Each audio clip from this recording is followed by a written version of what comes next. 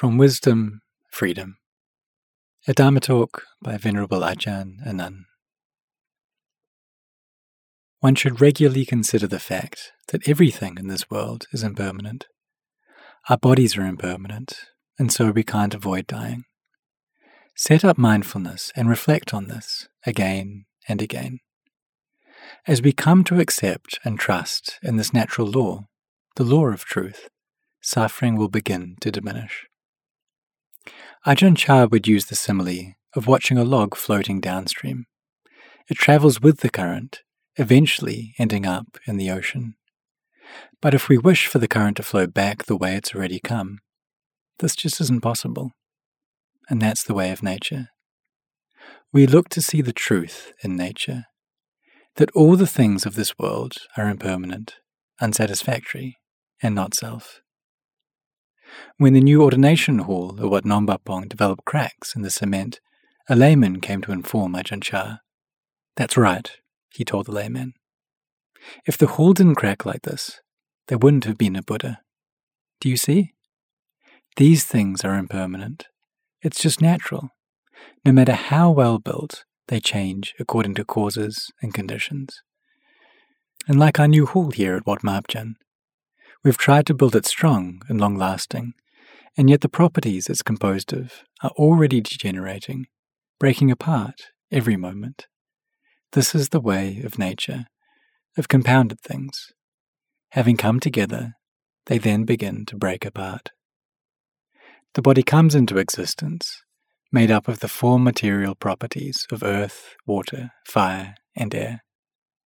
Once it's come together and we are born, from that point, it's gradually breaking down. But we think it's growing up. A child grows from 1 month to 2 months, 8 months, 9 months, 1 year, 2 years, steadily growing up. And our parents are happy to see this. Once we reach a certain age, though, the signs of degeneration are clearly visible. But actually, the body has been degenerating from the time we were born. This is the nature of compounded things, including the bodily formation. Still, the mind attaches to the whole lot of it as being ours. This is called trying to take possession of nature.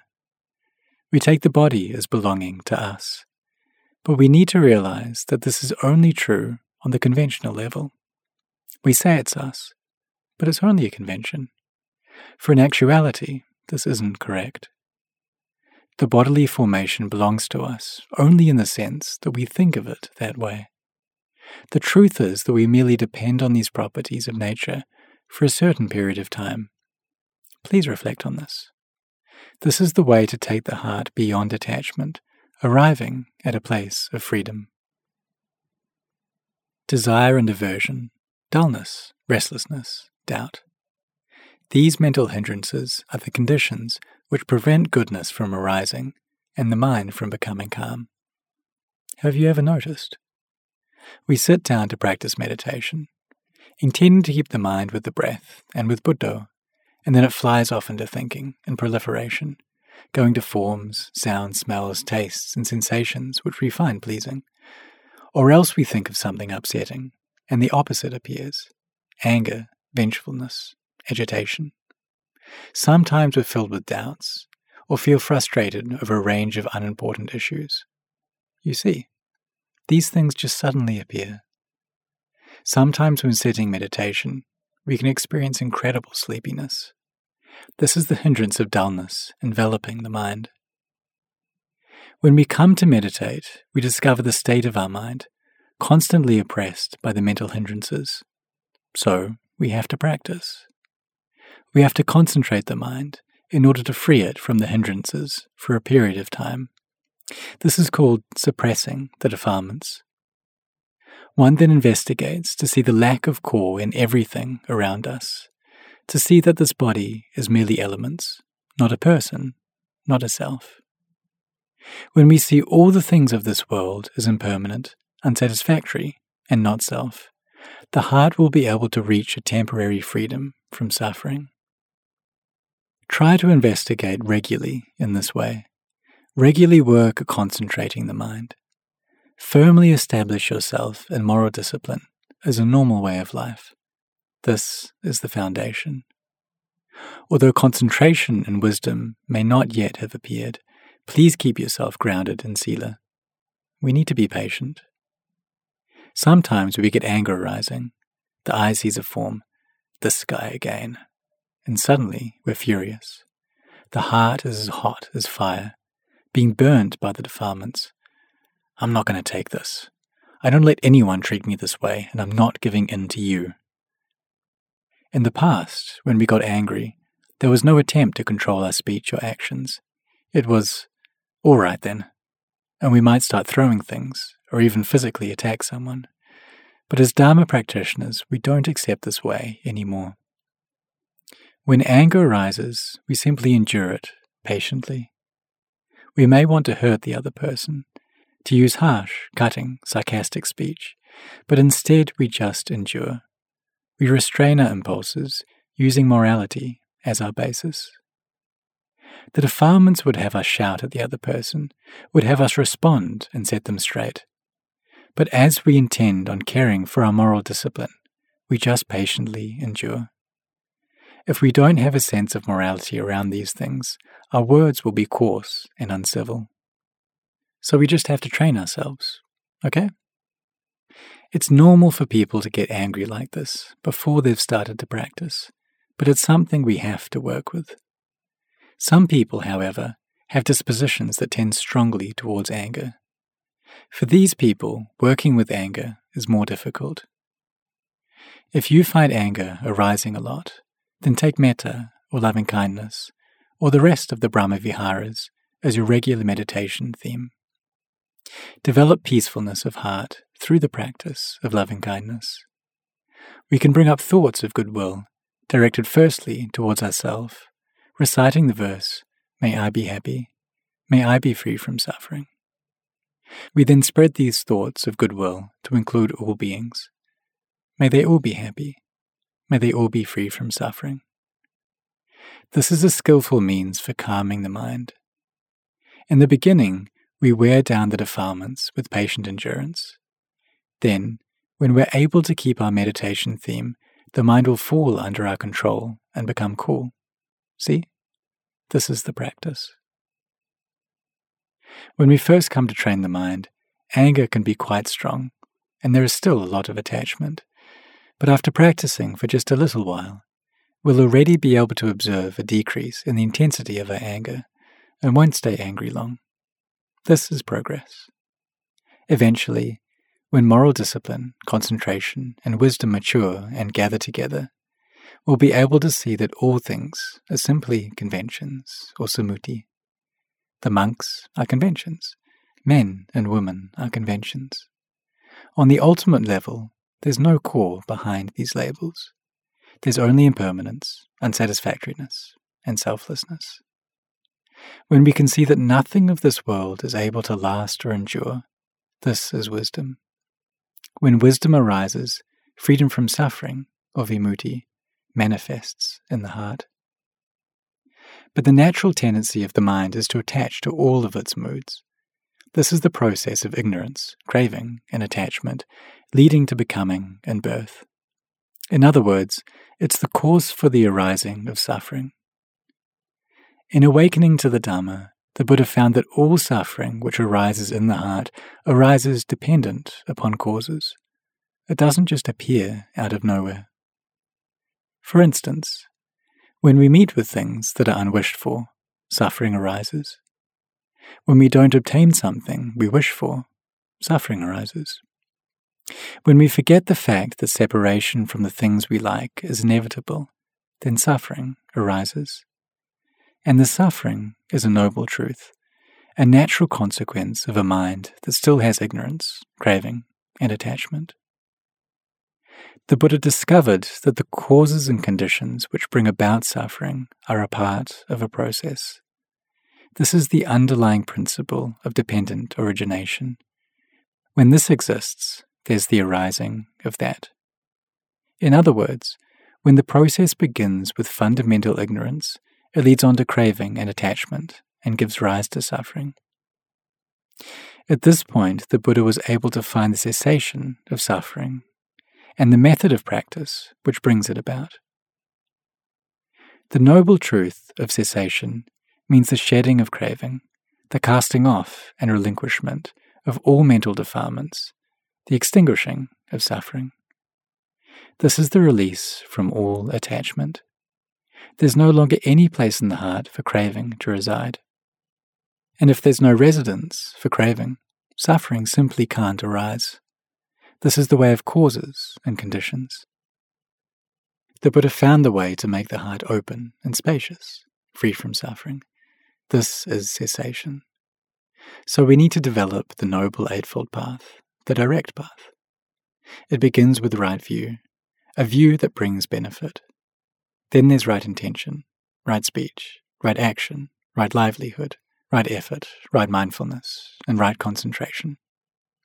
These are the ways of wisdom, morality, and concentration. Concentration means making the mind firmly settled on a single object. We can use the meditation word Buddho, for example, or the breath. Or if one is skilled in cultivating metta meditation, then one can practice along those lines. These are skillful means for making the mind calm. For if we are going to develop wisdom in order to see the conventional reality of the body and mind, that these things aren't ours, aren't a person or a self, then we need to rely on a mind that has been calmed and is established in moral restraint. Today we can set up the intention to keep the 5 precepts all throughout the day. Make the resolve for one day and one night. In this way, we will become rooted in these 5 guidelines. If we learn to restrain our actions and speech, it becomes a foundation. Even if concentration isn't yet arising, it will. And when it does arise, the concentration that's built on a foundation of morality will be strong and focused. This is stepping onto the Eightfold Path of morality, concentration, and wisdom. When we develop the path in this way, the mind will be firmly concentrated in samadhi. When the mind is well controlled, this is the time to study the body and mind. Contemplate to see the body as simply the body and the mind as simply the mind. It's not a person, not a self. This is where wisdom will arise. And when wisdom is arising, there's continuous, uninterrupted mindfulness. Continuous mindfulness means we know the arising and ceasing of body and mind.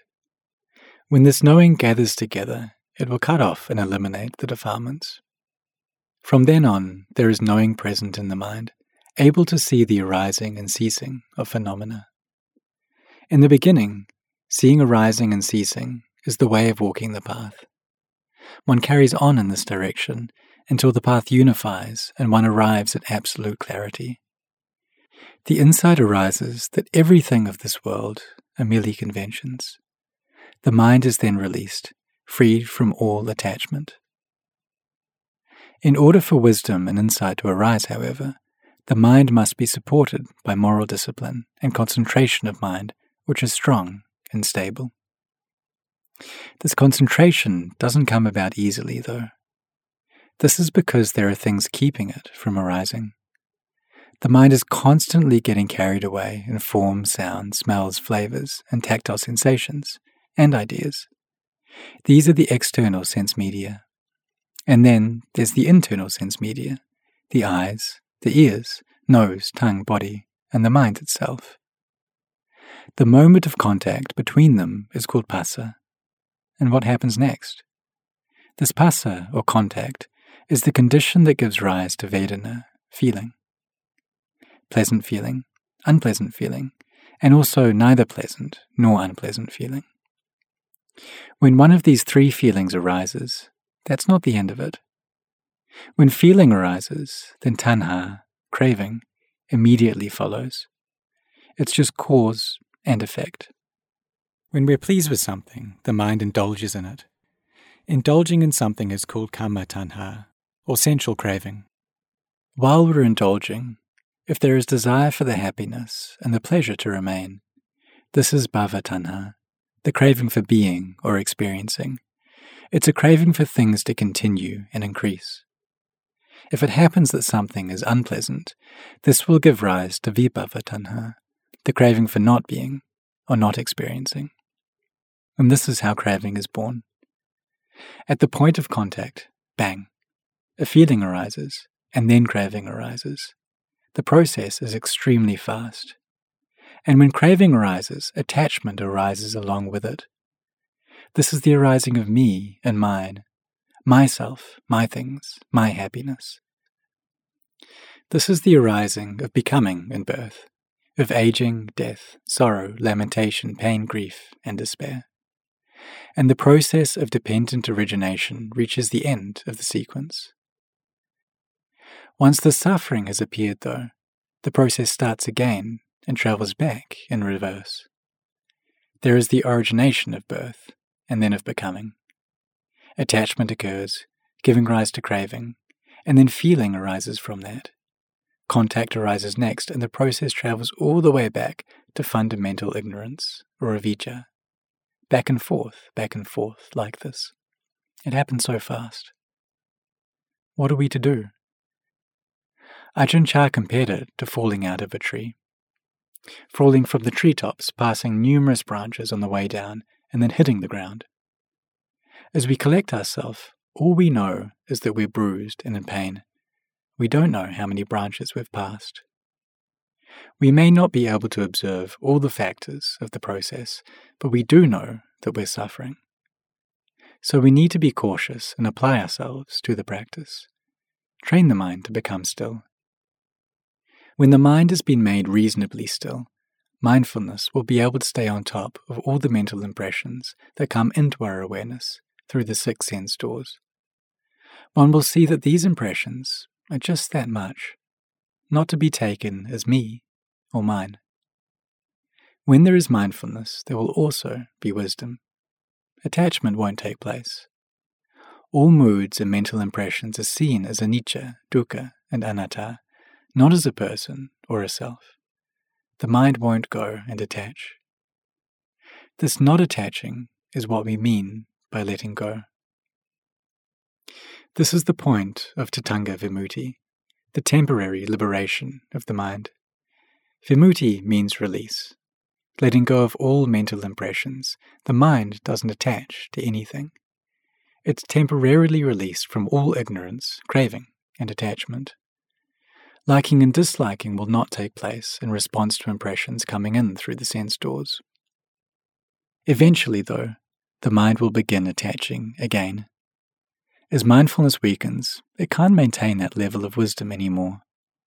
There is contact of the eyes, ears, nose, tongue, body, as well as ideas arising from within, and the mind starts attaching again, taking things as me and mine. Our mindfulness just can't keep up. The causes for suffering then appear once again in the mind. At this stage, the practice will alternate back and forth like this, so we have to develop our mindfulness to be even sharper, even quicker. Whenever anything contacts the mind, we need to be aware of that and investigate. If there is mindfulness, there'll also be wisdom. We must stay on top of all mental impressions, knowing them as merely conventional truths. There's no real, lasting self. The sense of self is born from attachment to the things we come in contact with. So now we have subject and object, me and them. This person praised me, that person insulted me, and so on. And then there are the various material things which come and go. These we also take as ours. When we get something and feel pleased, this is kama tanha, and soon it changes to vibhava tanha, not wanting things to fall apart or be taken away. Whenever something falls apart, it disturbs us and we suffer over it. This is because of vibhava tanha, which is a cause for the arising of suffering. You see? And on top of this, when the suffering arises, we take it to be ours as well. When we're really suffering, we can't even eat or sleep. The mind is consumed by thinking and agitation, and all of this comes from the sense of self. There's no mindfulness, and so wisdom can't arise. We need to address this. With regards to our possessions, we can regularly contemplate the impermanence in them, telling ourselves, this is something uncertain, okay? It can't last. Ajahn Chah used the example of seeing a glass as already broken. When we keep this reflection in mind, then wisdom is already present as we lift it up to drink. Mindfulness is operating from the outset, and as we lift the glass, there is awareness. Alongside with this, we recollect the Buddha's teaching of anicca. This glass is impermanent, and the one who's using this glass is also impermanent. There's no lasting core in either of these things. Okay? Contemplate this often. When we regularly contemplate in this way, mindfulness becomes sustained. Moments of wisdom start to link up and form a ring. Mindfulness and wisdom steadily grow. Concentration becomes firmer. Our speech and actions are rooted in moral discipline. And moral discipline that's well maintained brings concentration as its reward. When concentration is well developed, the fruit of this is wisdom. Wisdom that's well developed brings insight and liberation, meaning the mind no longer experiences suffering. And this is all there is to it. So let's all make the effort to practice. We can use contemplation as a means to bring about one-pointedness of mind. Reflect on the conventional nature of body and mind, that they are things unworthy of attaching to. When there are no people, no us or them, then the heart is at ease, experiencing emptiness. But don't think that you can achieve this right away by simply doing nothing. Not putting forth effort, not focusing on any meditation object, that doesn't work. First we have to walk the path. We have to practice. We take food into our mouth, chew it up, swallow it, and in the end we feel full.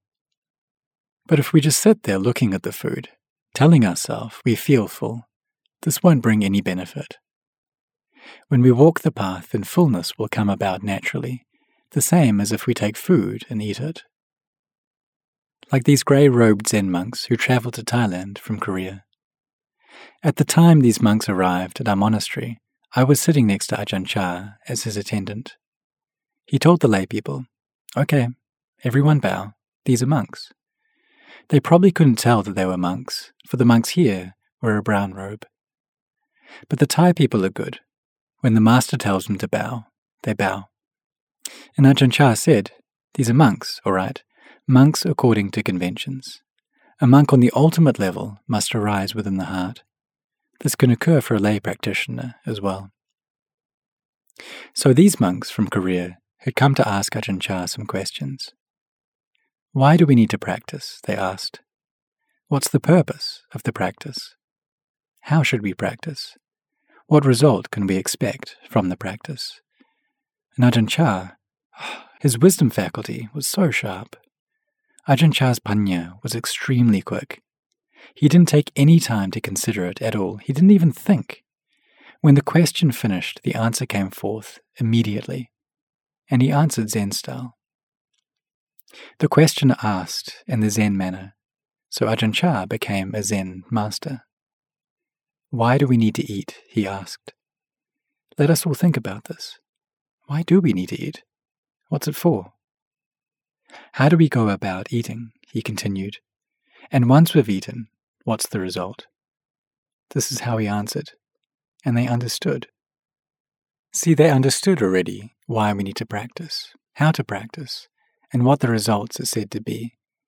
They already knew perfectly well. And yet this knowledge hadn't reached the heart. Their understanding was still quite surface level. It hadn't yet gone in deep. But when Ajahn Chah gave this answer, it went straight to their hearts in the most profound way.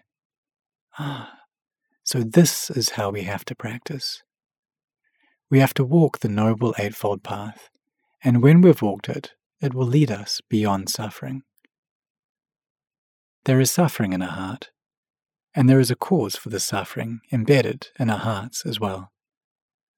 These monks from Korea understood this before they came, but the understanding was still on the outside. Now, though, there was knowing within. Rapture, gladness, and contentment arose.